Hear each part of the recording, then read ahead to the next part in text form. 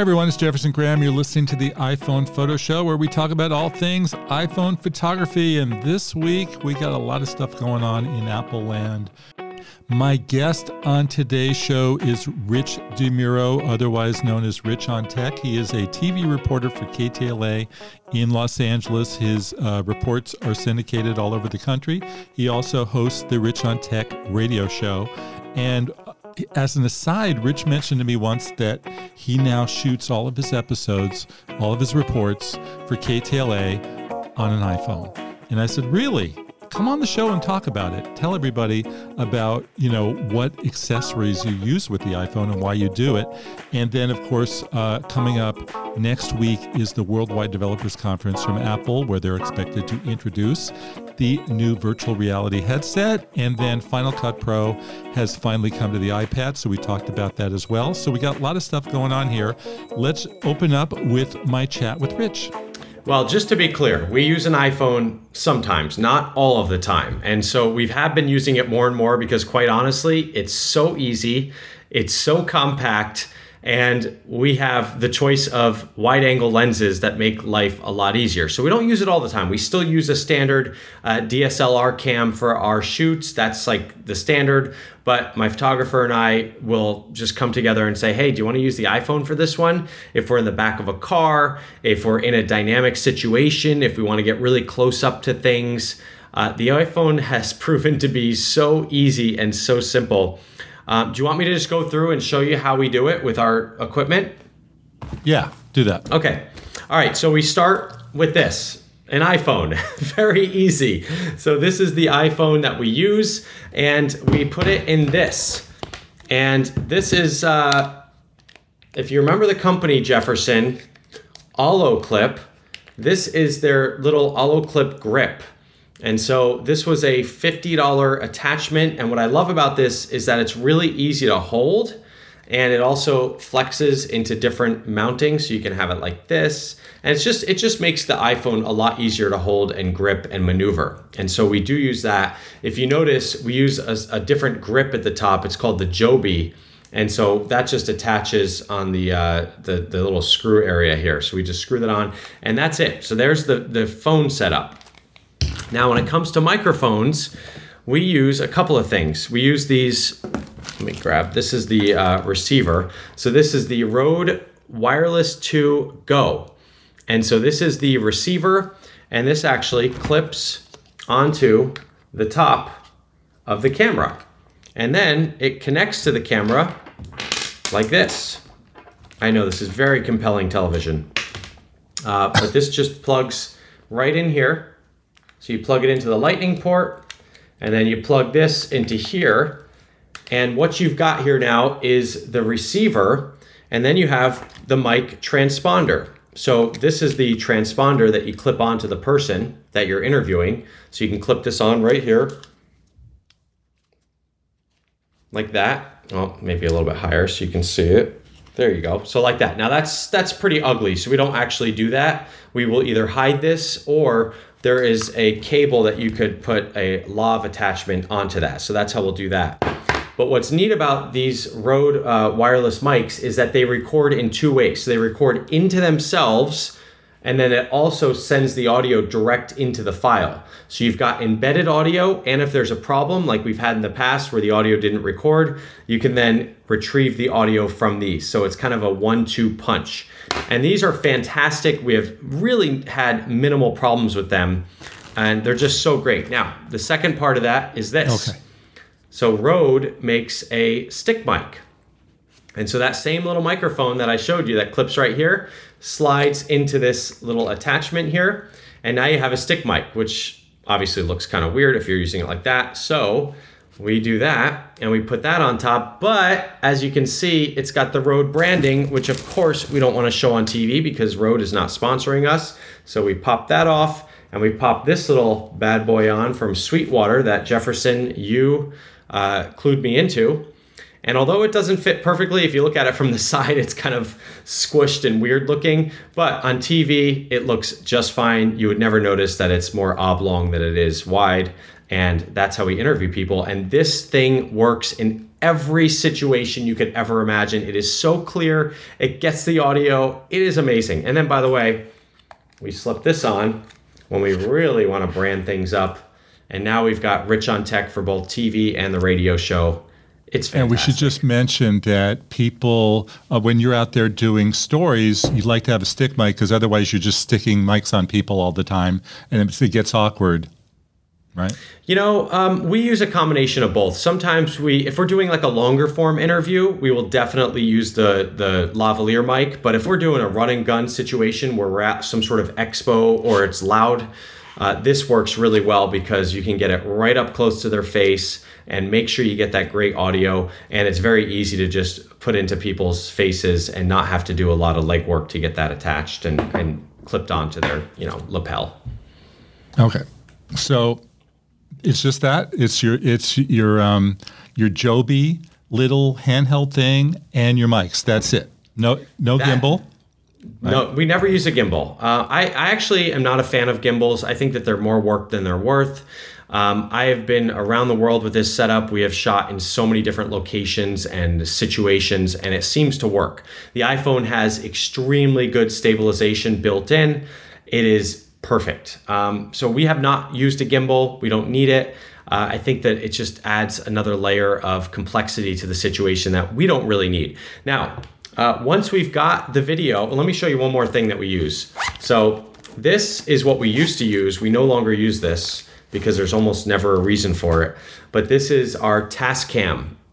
And so this is a microphone very similar to what I was showing you, except it just records into itself. So there's a little SD card into this guy, and it records into itself. Now, the nice part about this is that, the downside is that you have to sync up the audio later. So when you're recording, you can record with your phone, and then you can have this as the mic. You can do this anywhere without any setup. So nothing needs to be attached to your phone. And then what you do is you take the video from here, you take the audio from here, and then you use Final Cut or another video program to sync them up.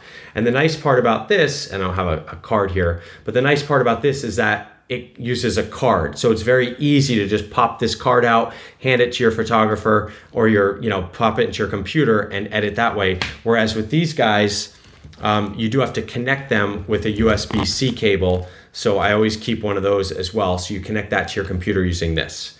Yeah, but when you do it on the road, you don't know that you recorded. You hope that you recorded. You don't know if you have enough room. There's no messaging to tell you you're out of room. That's why what you're doing on the card is a good save. Yes, exactly. So you always want two of whatever you're doing, because you never know with these new setups. You're not really monitoring the audio like the old days. I mean, you could, but you're just not doing it as much as you used to. So that's that. And then, of course, we have like one of these little things. I always keep this with a bunch of different cards on it. I picked this up in Japan. I actually picked up two of these. I gave one to my photographer, and I'm not kidding. Love the guy. He lost it before he even put it away in his backpack. I don't know. We, to this day, laugh about it because I handed it to him. I said, Luis, here you go. I got you one. And by the time he put it in his pocket, somehow it disappeared. So I only have this one, and it really is great. But there's a mystery of somewhere in Japan, there's one of these laying around on the floor. The other thing that we'd use is this. So what happens is at the end of the shoot, you want to give all the video to your photographer. So it's all trapped on this phone right here. So there's a couple things you can do. First off, you can use this little device. So this is a SD card reader that connects to Lightning. So you can plug that into the iPhone and then transfer all of the video that you just captured onto the SD card and then hand it to your photographer. And then they can go and edit it. The transfer rate is extremely slow from the iPhone via Lightning to the SD card. So that is not the best option. The other option is that you can airdrop the video from the phone to a computer and then transfer it to this little USB-C drive. This is a PNY one that I really like. It's 128 gigabytes. It's got USB-C on one side and it's got USB on one side. I believe that's USB-A if they call it that, and then USB-C on this side. So you can plug this into your computer either way. no matter which type of USB slot you have. That also supports an Android phone, so if you want to transfer things to Android. I know, are we getting in the weeds here? You asked how we do this stuff on the road, Jefferson. You asked the question. I'm telling you. I airdrop everything. I just that's my method. It's just that's the way I like to do it. We can shoot 6 gigs in a shoot for our segment. So it could be a lot, but AirDrop is usually pretty good. It's usually very reliable. It could just take a while, and sometimes AirDrop doesn't give you the best indicator of what's happening. It's kind of like a little circle that's filling, and it's not like you can see exactly what's happening. I guess on the receiving side you can.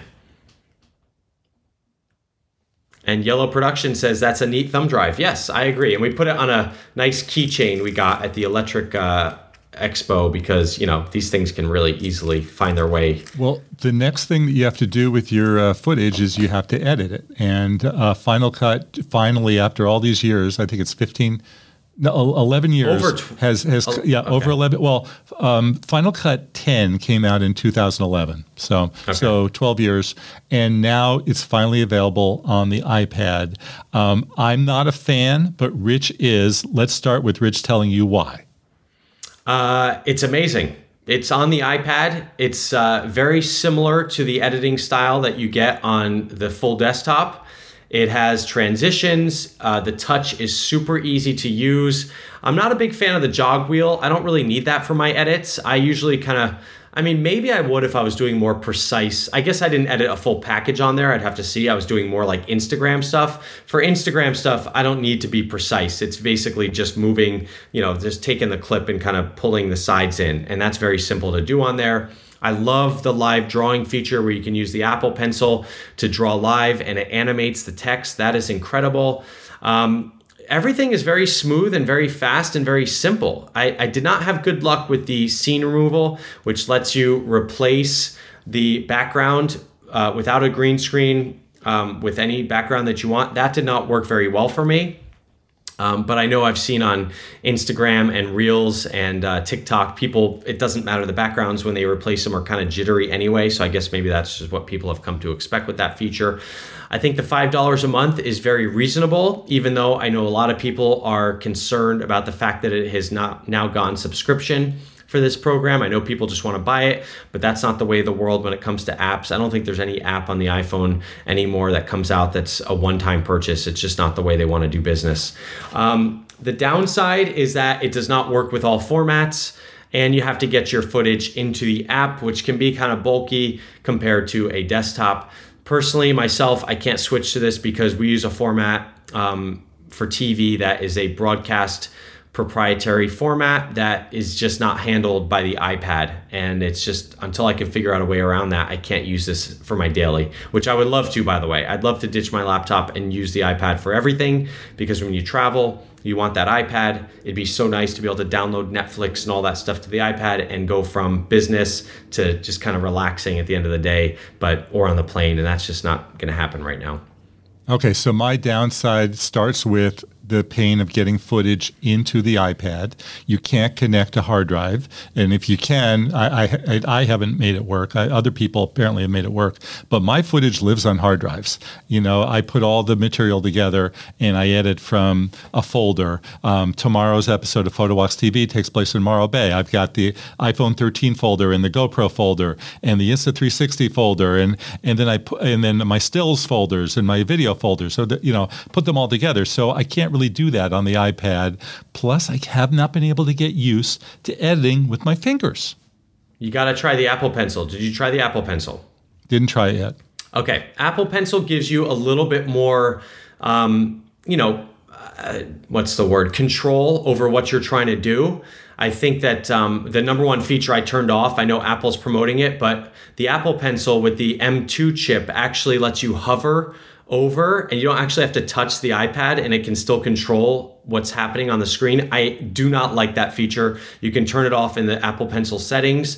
For some people, that could be easier to use. It could be nicer. But I think with the Apple Pencil, the flow is really nice because you kind of press on the end, you move it, you drag it. It's pretty precise. It works pretty well. Now, Jefferson, I've spent a lot of time editing on Splice on the iPhone. And so I've used my thumb to edit a lot and my finger. And so I'm kind of used to that workflow. I think if you haven't done that, and I'd be curious if you have, then I could see how this could be a total departure from editing on the computer on the keyboard. I'm a, JK spacebar kind of edit guy. JK spacebar is my entire life on the desktop. And that is definitely not there on the iPad for sure.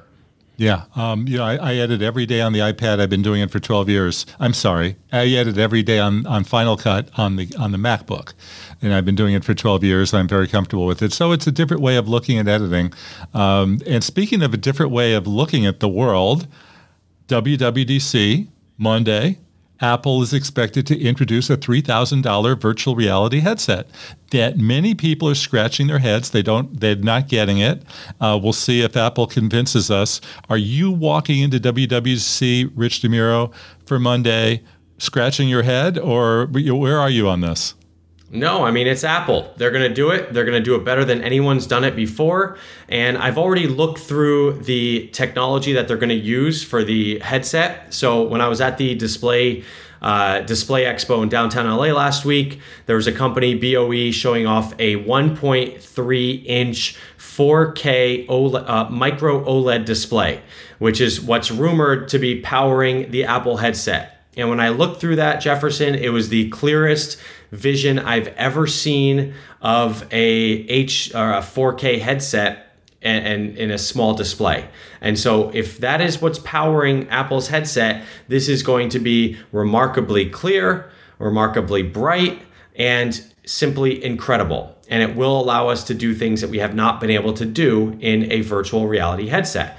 $3,000 is a lot, but people are used to spending a lot of money at Apple. You walk in for that $800 iPhone and somehow you walk out spending $1,500 by the time you get the plan and the case and the screen protector and the financing. And so people are very used to spending large amounts of money at Apple. You buy a laptop, same thing, it's very expensive. You buy an iPad, it's very expensive.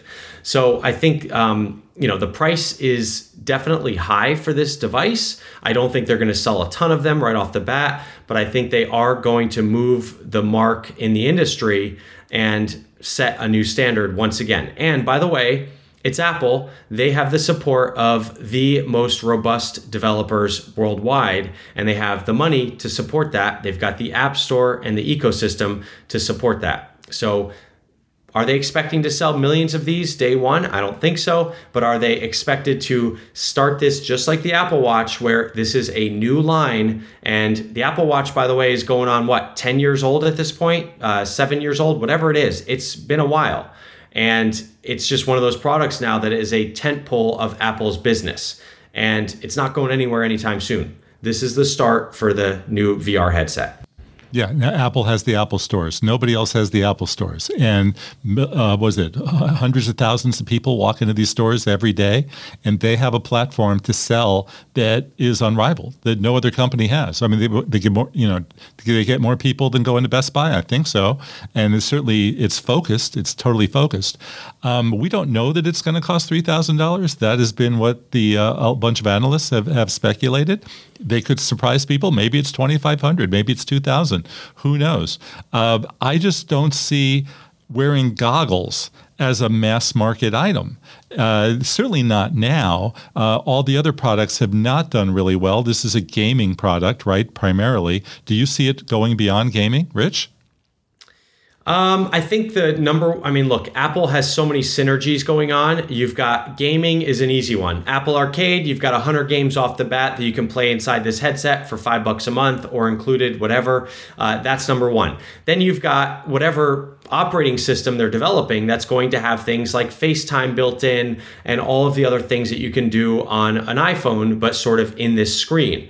And then you have movies and TV, and that's a huge part of what Apple is pushing right now. So the fact that you can watch movies inside this headset on an airplane or at home on the best screen you've ever seen in your life, that's also going to be very impressive. If they have Netflix on board and all these other, they're kind of frenemies with Netflix, so we'll see.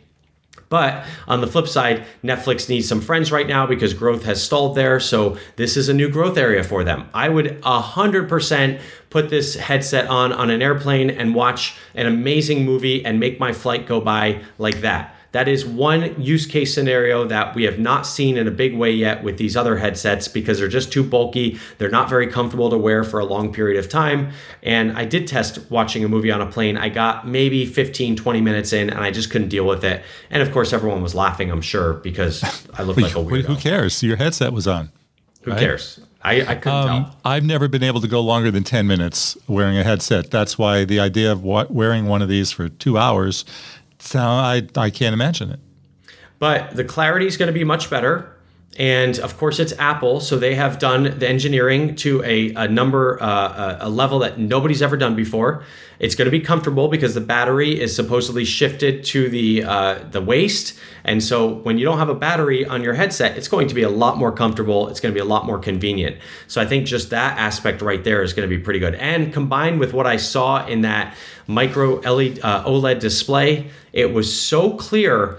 It was just a pleasure to look at. So it was not like the Oculus where it looks fine, but you can see the individual pixels and it's just fine. It's a stopgap. What Apple's going to introduce is, of course, going to be much better, and it will set new standards for this technology. And this is just year one. And we will continue to see this. They may not update this every year. Maybe this is an every other year kind of update, but we'll see. And you're right. They do have the stores that will be incredible in helping to demo this technology and perhaps sell it or at least get it on the radar. Okay, let's encourage folks to submit some questions. We've got about 8 more minutes here with Rich, who has to go back to work. Rich, what do you think there's any photography component to this headset? Anything we'll be doing with taking pictures or shooting video or anything? I don't think so. I don't think the cameras on this headset will be good enough to do that. I think they're mostly just for situational awareness and augmented reality. There may be some sort of, Apple has built into every one of their products the ability to screenshot. So there may be some sort of screenshot ability where you can take a look at a mountain and it'll label what the mountaintop is and you can take a screenshot of that. I don't think there'd be much use right now for video that you could use or capture from here or photos. If anything, they'll be very rudimentary, I think, at least for the start. Maybe later on it'd be better. But there probably could be some screen capturing for showing people what you're seeing inside this headset. But I think viewing pictures inside this headset will be incredible. So reliving your family memories will be absolutely, Jefferson, when I tell you, when I look through this, and you can check this out on my Instagram @RichOnTech, if you look at the video that is labeled, let's see, where is it? It looks like almost like a peephole, like a glass. It's this one right here. So if you check, where is it? That one out right there, and you tap that, this was, of course, Hollywood Boulevard. Yeah, that's not it. No. This is it. So if you see this is what it looked like when you went through it. So you look up to this glass, and it is just incredible inside. The clearest thing I've ever seen inside a little micro display like that. It really was incredible. So when I see that, I will sit there and gladly sift through my pictures and watch videos and just be immersed in this technology. I can't wait. Okay, and of course you'll be there on Monday doing a whole bunch of reports. iOS 17 is the thing I always look like because it gives you a sneak peek of what the next iPhone is going to look like. Any thoughts on iOS 17 and what we might see? You know what? I have not read any of the rumors about iOS 17 at all, except for the fact that you'll be able to dock your phone or your iPad and turn it into a smart display, which I think is a brilliant idea. I hope they come out. Well, they'll probably leave it up to third parties, perhaps, to do a dock for the iPad. But that is going to be a game changer because these iPads sit unused all day long. And when you need them, they're not charged. And so Google is onto something with the Pixel tablet where it will sit on a dock that's magnetic and charge this thing continuously. That has been a sorely missing feature on the iPad for many years. So if I can pop this iPad into a dock and it will charge this wirelessly or not with some sort of adapter, or it has to go in landscape or portrait mode rather, That'll be a game changer. That'll be really, really nice to be able to display my pictures on there. Of course, it won't be Google Photos because Apple and Google, frenemies once again. Apple is just frenemies with everyone. Everyone loves Apple because they have to, because it's this big behemoth company that commands the industry. But where's my Google Photos for the Apple TV? I mean, come on. Google Photos is a program that is loved by so many. There is no app for Apple TV. That makes 0 sense. I don't even think there's an app Apple for Photos. Roku. It has to be Apple Photos. Has to be Apple Photos. Why? Where's my app for Amazon? All of these tech companies have become frenemies because they understand that by controlling this market, they control what accessories and devices people buy. And that is not good for the end consumer. It used to be, Jefferson, and you've been covering this stuff for a long time. It used to be, the name of the game was everyone worked together. When you had a phone, it would do everything that all these companies wanted to latch in and help you use that to the best of its extent. When you had these programs, and we talked about this morning when I tried to share this Substack note that you sent me, and Twitter was miraculously gone because now we can't share Substack to Twitter. Why not? When Substack first came out, Twitter was a huge growth area for that company. But these companies, they get very turf worry with their solutions, and it's really not benefiting the consumer in any way, shape, or form, because consumers have to make really hard choices about what works with the stuff that they purchase. And I am very, very disappointed in that. Well, let's talk about photos. I'd love to know how you back up your photos. I know you're very active on Instagram, but you for saving your photos, where is the Miro archive? It is all on Google Photos. I have used it since day one. I've got almost 3 terabytes of photos in there. I pay them, I think it's $50 a month. It's whatever it is, it's a lot. And I will be completely honest, I need to get a backup of my Google Photos backup, because right now Google Photos, again, they used to play nice. And you would be able to tap into your photo collection and save it somewhere else. They no longer allow that. They allow a takeout, which is not very nice. But I will tell you, Jefferson, here's my idea, not just for Google Photos, but for Apple Photos as well. These companies need to work with Western Digital or SanDisk. And you need to be able to go to Costco, buy a drive that has the Google Photos logo on it, the Apple Photos logo, or any other company that you work with where you save photos. And you can connect that drive to Wi-Fi. You plug that drive in, and all day long, what is it doing? It is 100% backing up every single thing that's in the cloud. It is mirrored on that drive.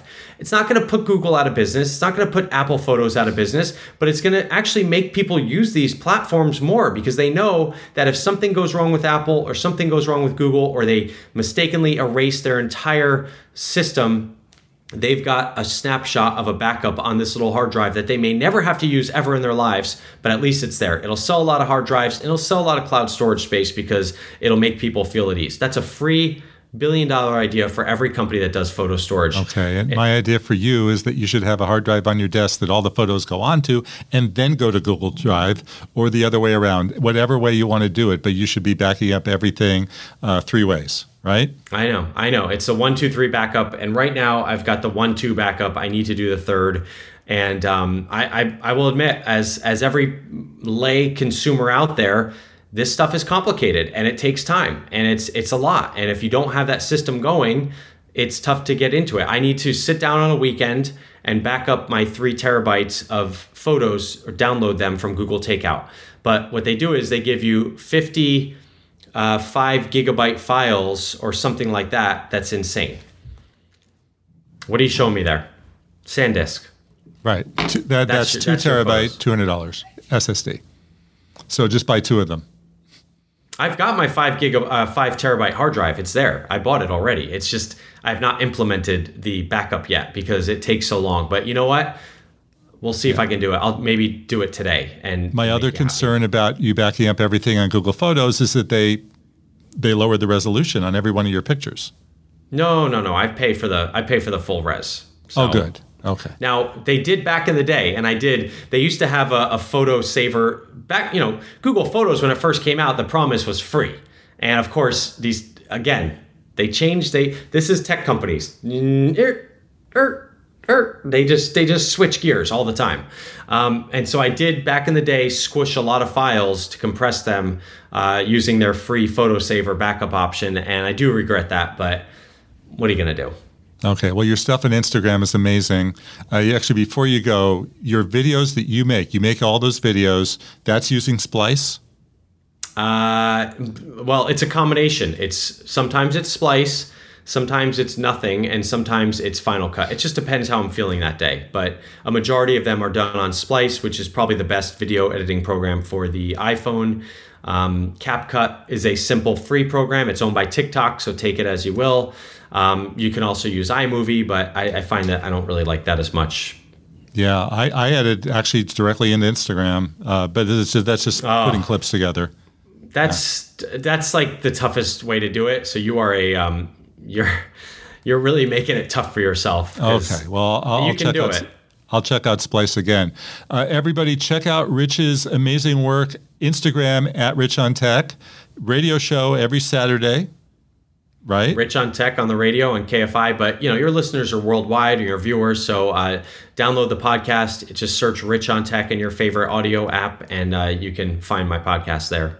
And of course, you can watch him on KTLA TV and in many other TV stations as well, because the stuff is syndicated. Correct? Yes, and I'm in a real studio for that. This is you got me in my home, so this is okay. Well, looks good. Rich DeMuro, thank you so much. I'm Jefferson Graham. Thanks for tuning in, and we will catch you on the next one. Bye-bye.